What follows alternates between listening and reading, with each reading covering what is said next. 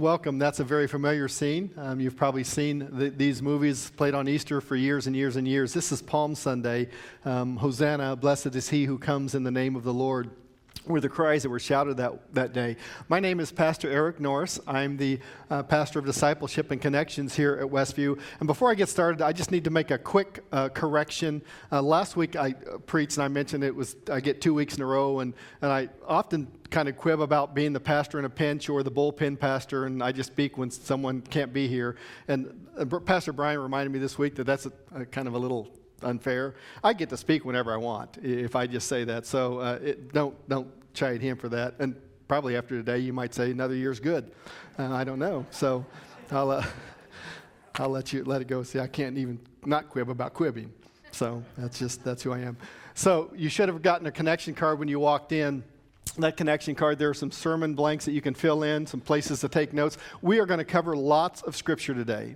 Some of it's going to be overhead, some of it will not. I encourage you to jot down those scriptures so that you can review them this week as we go through this week. So today we're starting a series called Unexpected. I love the logo because if you see within that word unexpected, there's a box around the word expect. And so we're going to be talking about the events of Holy Week starting today. And we're going to talk about the unexpected things that took place during that week, how those things were expected, and then where we want to get to is what can we expect, or what is the question for us moving forward. And so this week is the culmination of Jesus' life, his ministry, and his fulfillment. And it fulfills promises that were made centuries before this day ever comes. And so that ride on a donkey into Jerusalem for Passover would set in motion a series of events that would forever change the world. Now, it's interesting that starting with today's message, those events, for the most part, we kind of use these as days that we just check off our calendar. Well, we've gotten through Advent. We've gotten through Easter, Holy Week, rather than let the events of those biblical truths speak to our hearts. And so what we want to do with this Holy Week is we want you to go deeper. We want you to look at these events maybe in ways that have deeper meaning, that bring you a closer in relationship with your walk with Christ. And so with each of these events, as I mentioned, there were things that were unexpected, that there were those that were present and witnessed these events. And so they looked at things that might have been a bit odd to them. There were things that were expected, natural responses to Jesus' ministry that we see all along his life and ministry. And then those lead to the question, what do we expect as a result? As Lene mentioned, we're going to have podcast on Monday and Tuesday and Thursday about these events. We're going to have a Good Friday service on Friday, and then next Sunday we'll have a sunrise service and resurrection services. So we invite you to go with us on that journey as we celebrate this that we call Holy Week. So it's Palm Sunday, the day Jesus enters Jerusalem on that donkey, and the town was abuzz. Every Passover, the town is abuzz in Jerusalem for Passover because thousands and thousands of people enter, because all people of Jewish faith were encouraged to go and celebrate Passover in Jerusalem. So the city swelled, much like K-State, or Manhattan on a K-State football day, where just 50,000 people invade the town all on one day to celebrate that one event.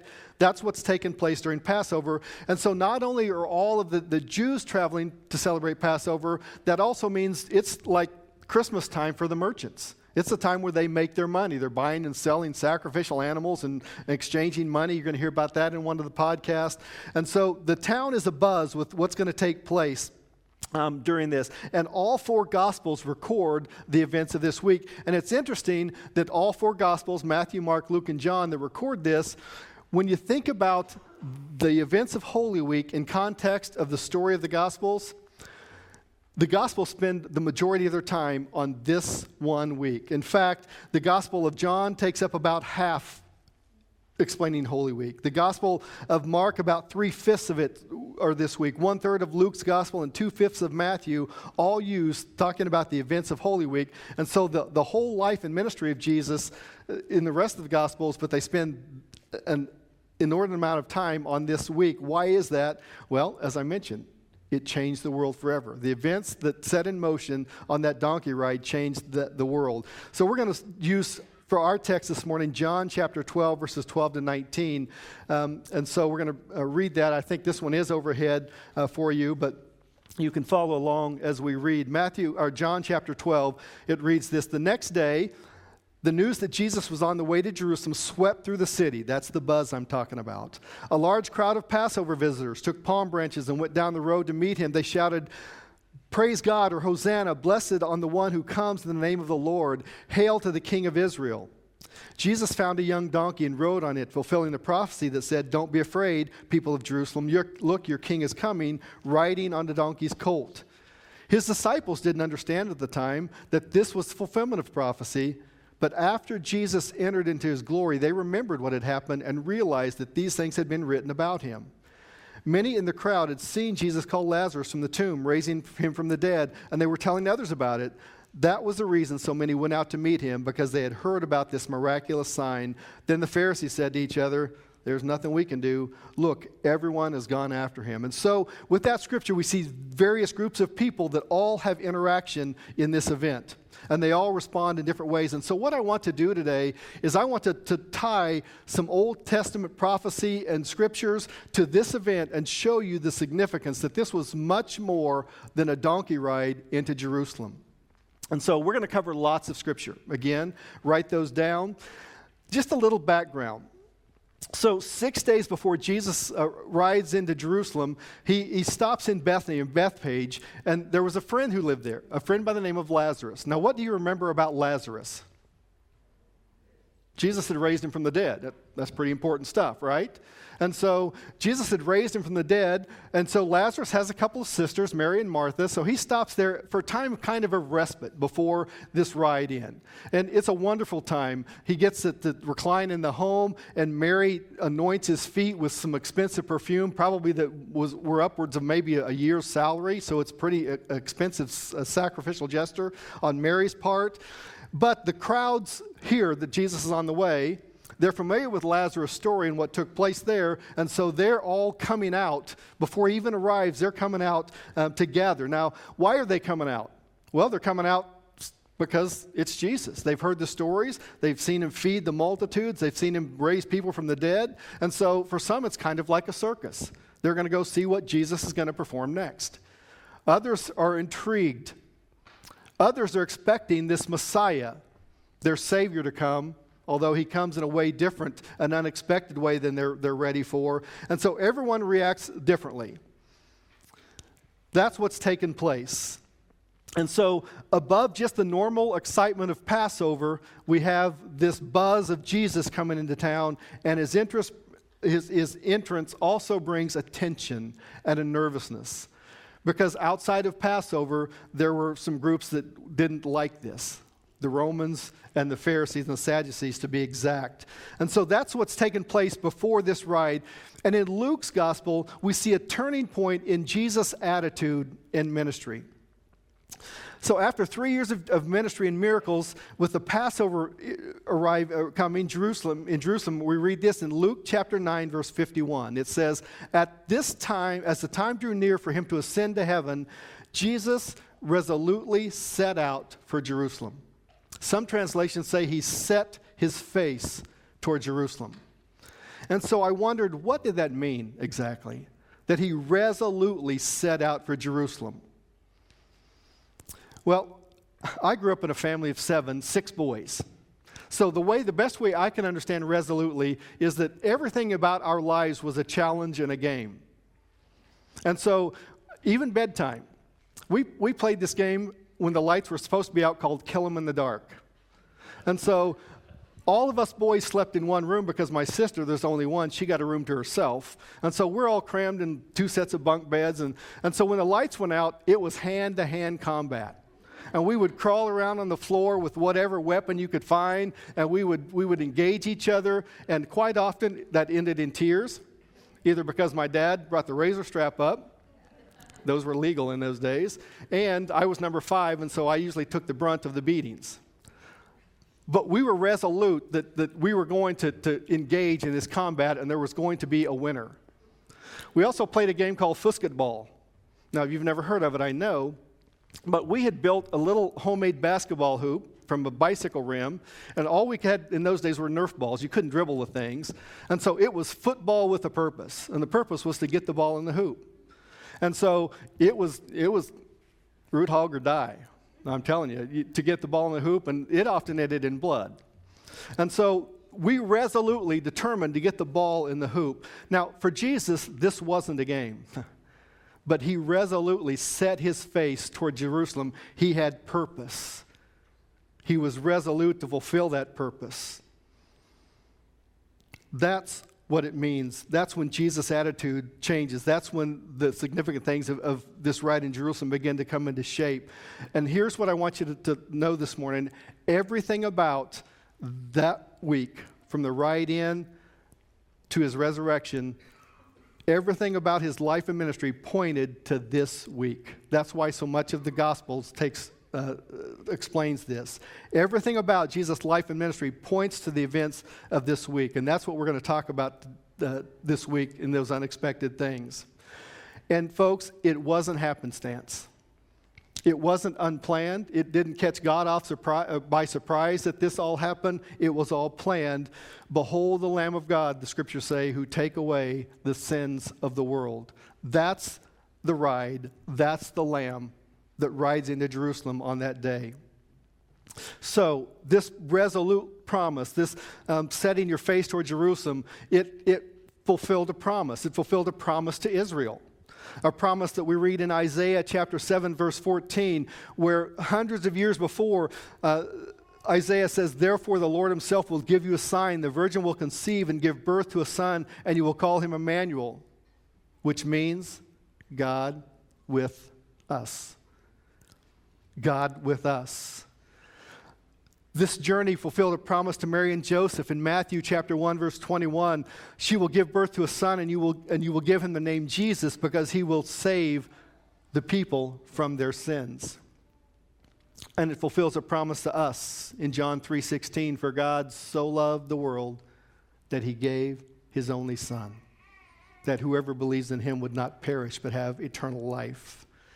And so this journey in Jerusalem fulfilled a promise. It was also a part of God's plan. As part of the Godhead or the Trinity, Jesus was determined to please his Father, wasn't he? And in the Gospel of John, we read several times about this. In John chapter 8, verse 39, we read, "When you have lifted up the Son of Man," Jesus said, "then you will know that I am the one I claim to be, and that I do nothing on my own, but speak just what the Father has taught me, for I always do what pleases him." Oh, that would be my prayer, that I would only do what pleases him. And so, as part of the Godhead, Jesus was determined to please his Father. And then finally, as fully man, he wasn't looking forward to it. You recall a prayer in the Garden of Gethsemane during this week when Jesus prays, "Lord, if there's any way this cup could pass from me, let it be. But nevertheless, not my will, but yours." And so this ride came to fulfill a promise. It was a part of God's plan and it pleased the Father, and he wasn't looking forward with it. He was human by all standards. 100% God, yes, but 100% human when it came to looking forward to death on a cross. That couldn't have been pleasant. So let's talk about that ride. Here's sermon note number 1, an unexpected ride. An unexpected ride. In verse 12 of the text, we read, the next day.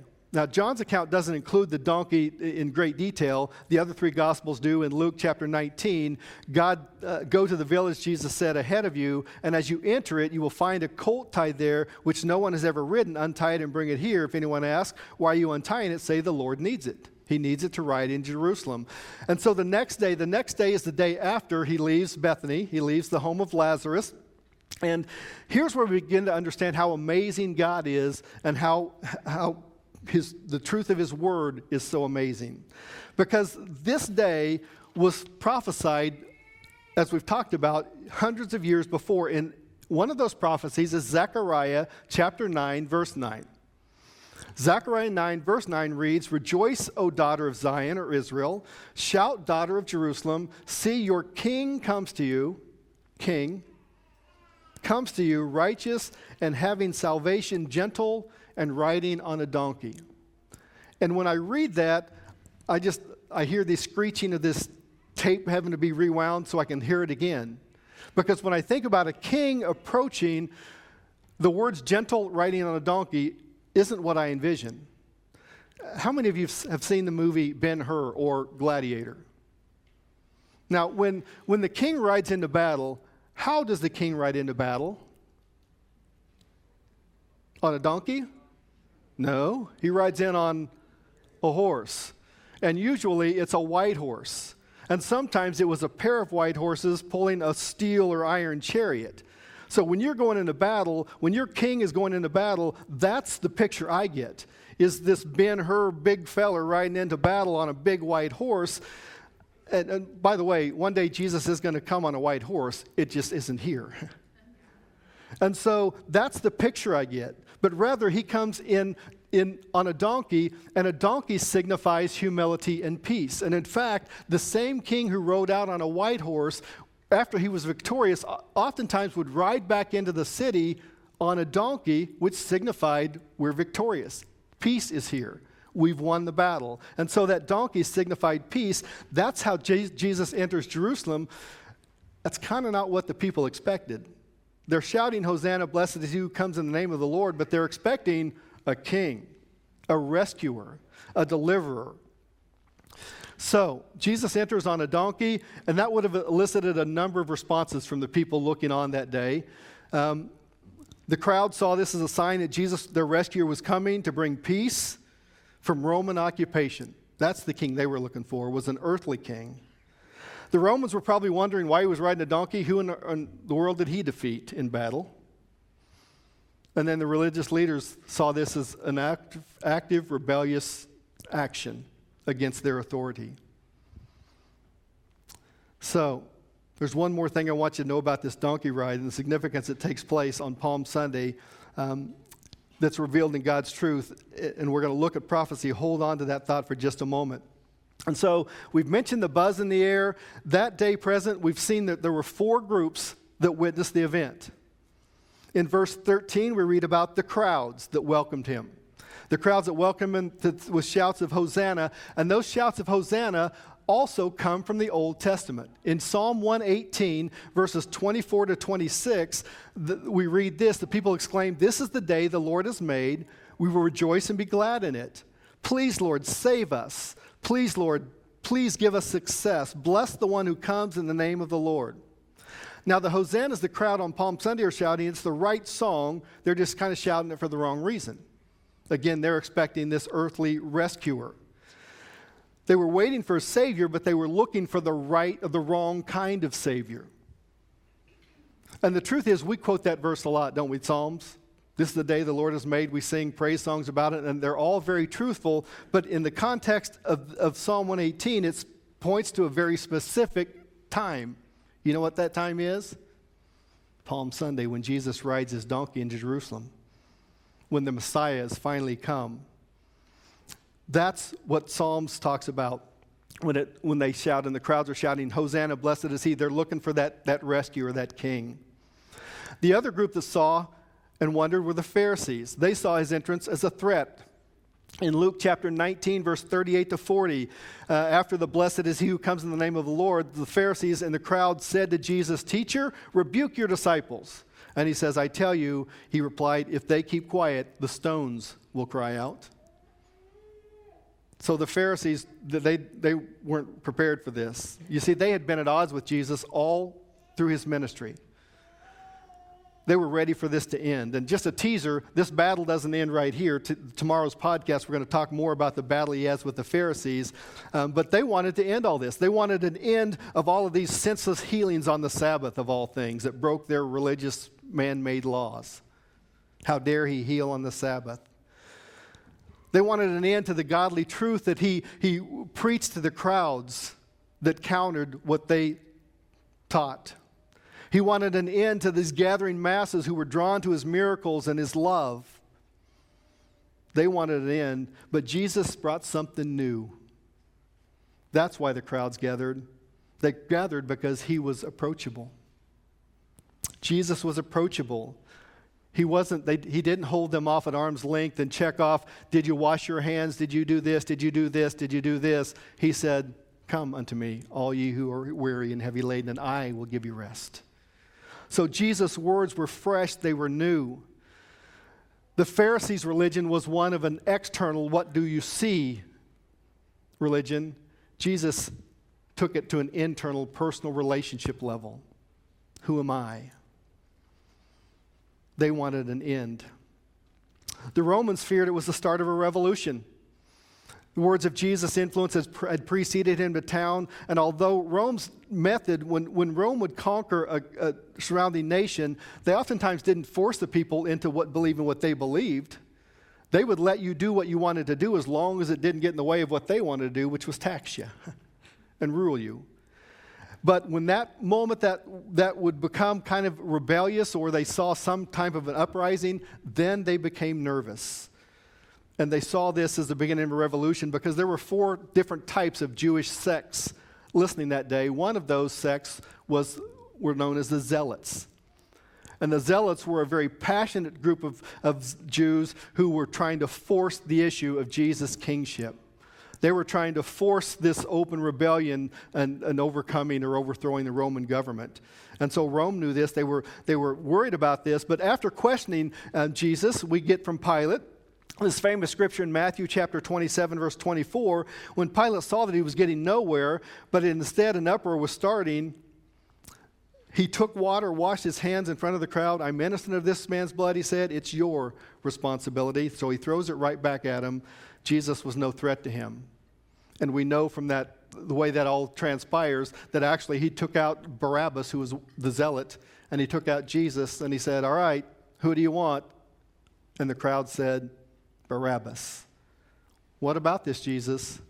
Crucify him. So the Romans feared revolution and rebellion. And then verse 16, the disciples were the 4th group that were a part of the crowd. They felt the excitement. How could you not be surrounding Jesus when the palm branches are waving and the crowds are shouting and singing? How could you not get caught up in that excitement? And so they were a part of all of this. It's interesting. Jesus had told them this day was coming, hadn't he? Several times he had tried to tell them the Son of Man must be lifted up, meaning the cross. And when he told them that, their reaction was rather unexpected. Now, Jesus expected it, but their reaction was Peter tried to talk him out of it. He got rebuked. James and John were more concerned about whether they could sit at the right hand of the Father when Jesus did get to his kingdom, and Judas was working on a plan to betray him. So although they sensed the excitement and they heard the hosannas, they didn't really put it all together. But I have to give them credit. We read in these verses that later, after the resurrection, they finally kind of put 2 and 2 together, and then it makes sense to them, and they ultimately change the world. That's the part of the group, that's the group I want to be a part of, is the world-changing group. The group that expects the king. I may not get it all the time right now, but if I'm deep in this truth, and if I'm trying to apply and answer the questions that are relevant to me, I want to be a world changer. That leads us to sermon note number 2. The entrance was unexpected, but there was an expected exit. An expected exit. So what was that exit? Well, Jesus knew that the shouts of Hosanna would soon turn to cries of crucify him. His followers would desert him. His disciples would deny him. And so there was an exit away from him. And we get an interesting insight into Jesus as he begins this resolute journey to Jerusalem. In Luke chapter 19, verse 41, we read this. Jesus says, but as he came, this is of Jesus, as he came, Jesus, closer to Jerusalem, he saw the city ahead and he began to weep.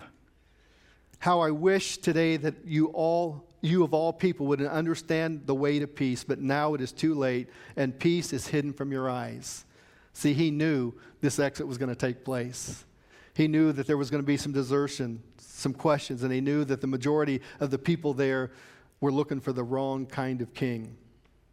So was Jesus weeping because death was imminent? Was he weeping because he mourned the earthly loss of his life and his family and his friends? No. He wasn't weeping because of that. He was weeping because they missed it. They missed it. Now, I want you to take a deep breath. We're going to go through some numbers now. And I confess, these numbers aren't new to me, or they are new to me, but not new, and I didn't come up with them. In fact, I'm not very much a math person. I was a music teacher by trade, so I could do 4/4, 3/4, 6/8. And if you're a music person, you know exactly what I'm talking about. If not, just understand that I'm not a math person. But there are some numbers from some prophecies that I think are very relevant to this story. That's where we're going to head next. So put on your math thinking cap for a moment. We're going to jump back to Daniel chapter 9, verse 25 and 26.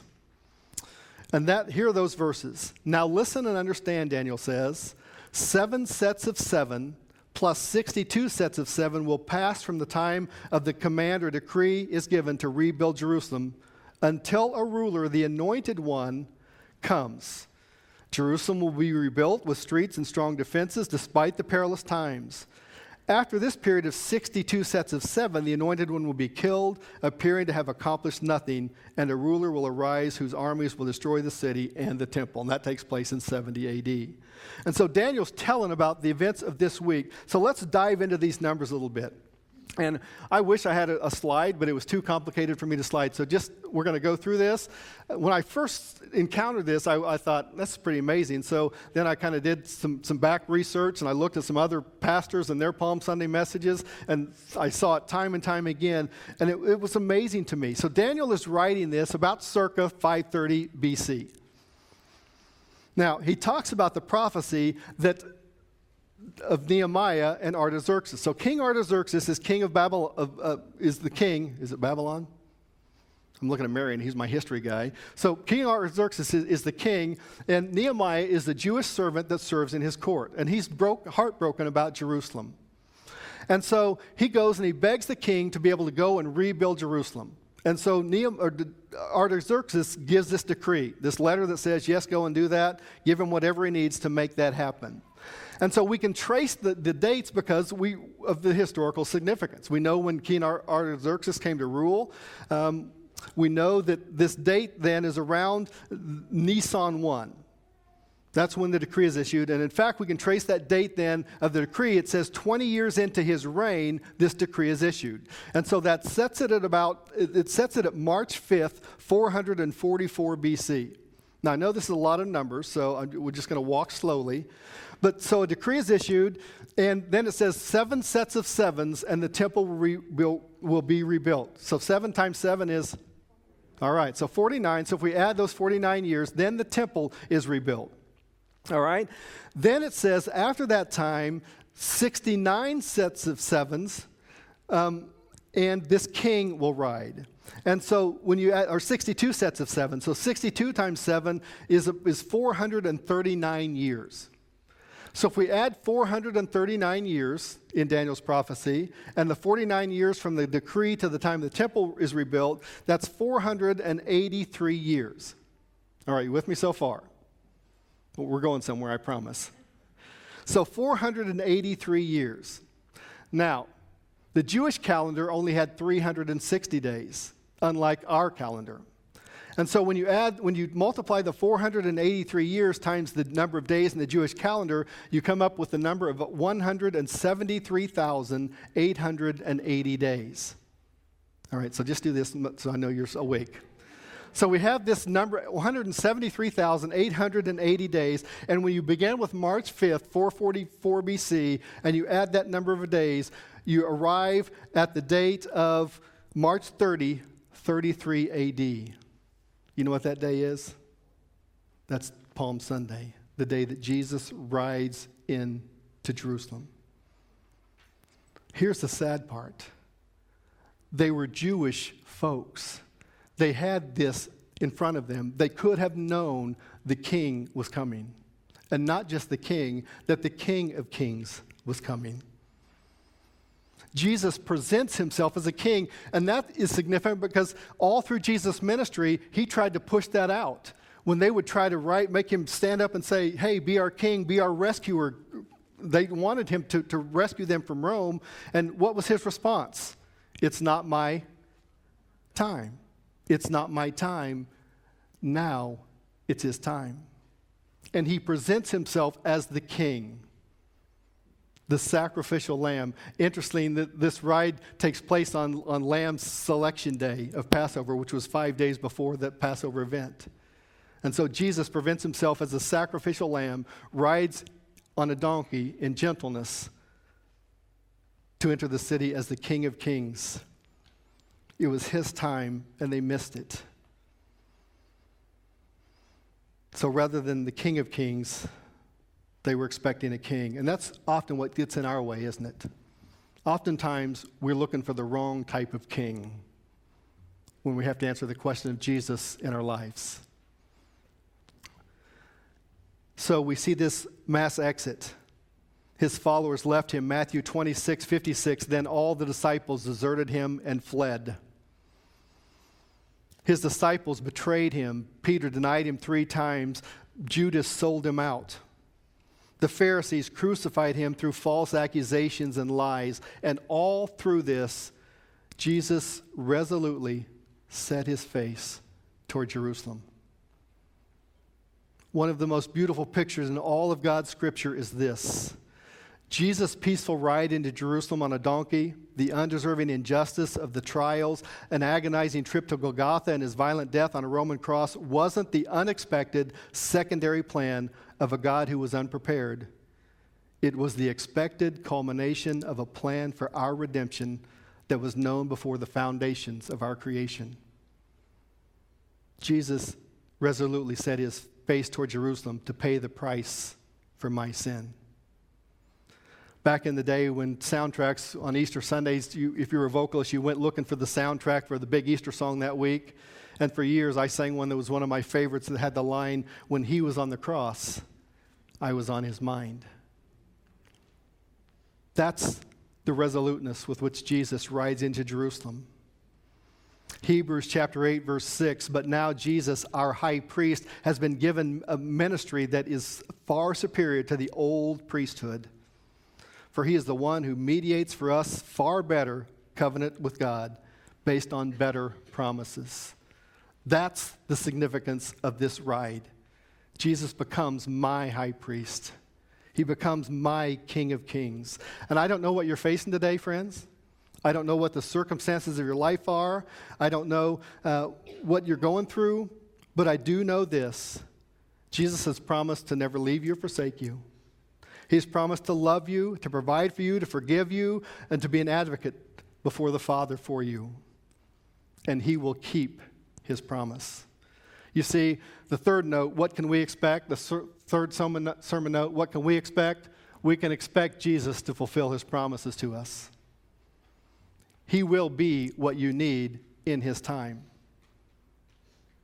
Sometimes our expectations are wrong, but he knows what we need. He will fulfill those promises to us. The second thing I think we can expect is we can expect to be faced with a question that demands our response. Is he king or is he King of Kings? You see, the crowds wanted a rescuer. They wanted somebody that would come free them from Roman occupation, and they missed their rescuer, even though Daniel told them years ago he was coming.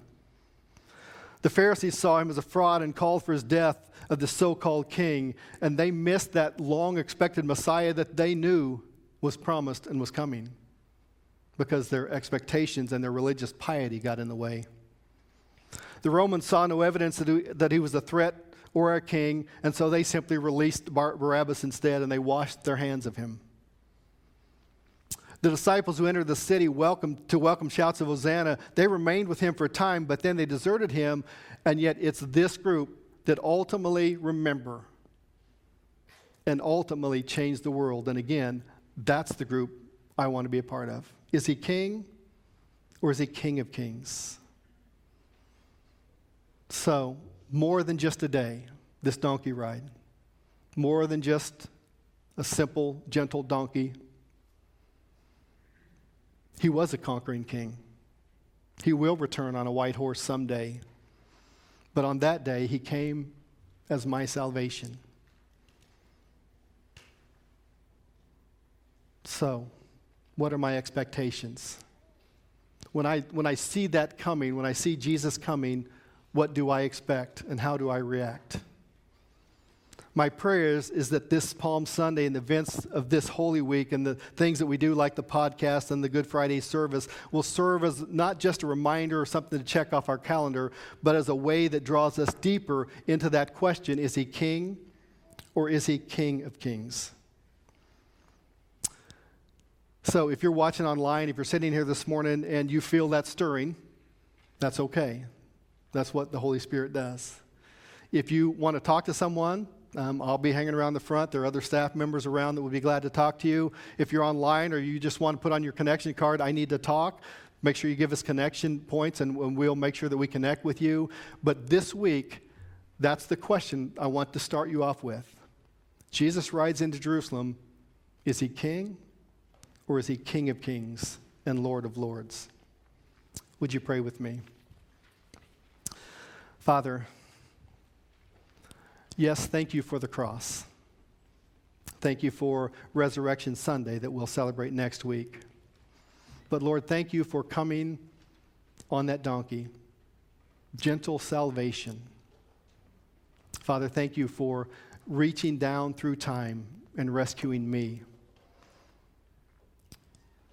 Lord, there are things in my life I know that take up too much time. I know that my expectations sometimes are wrong of what I expect from you. Lord, thank you that you have and know the answers.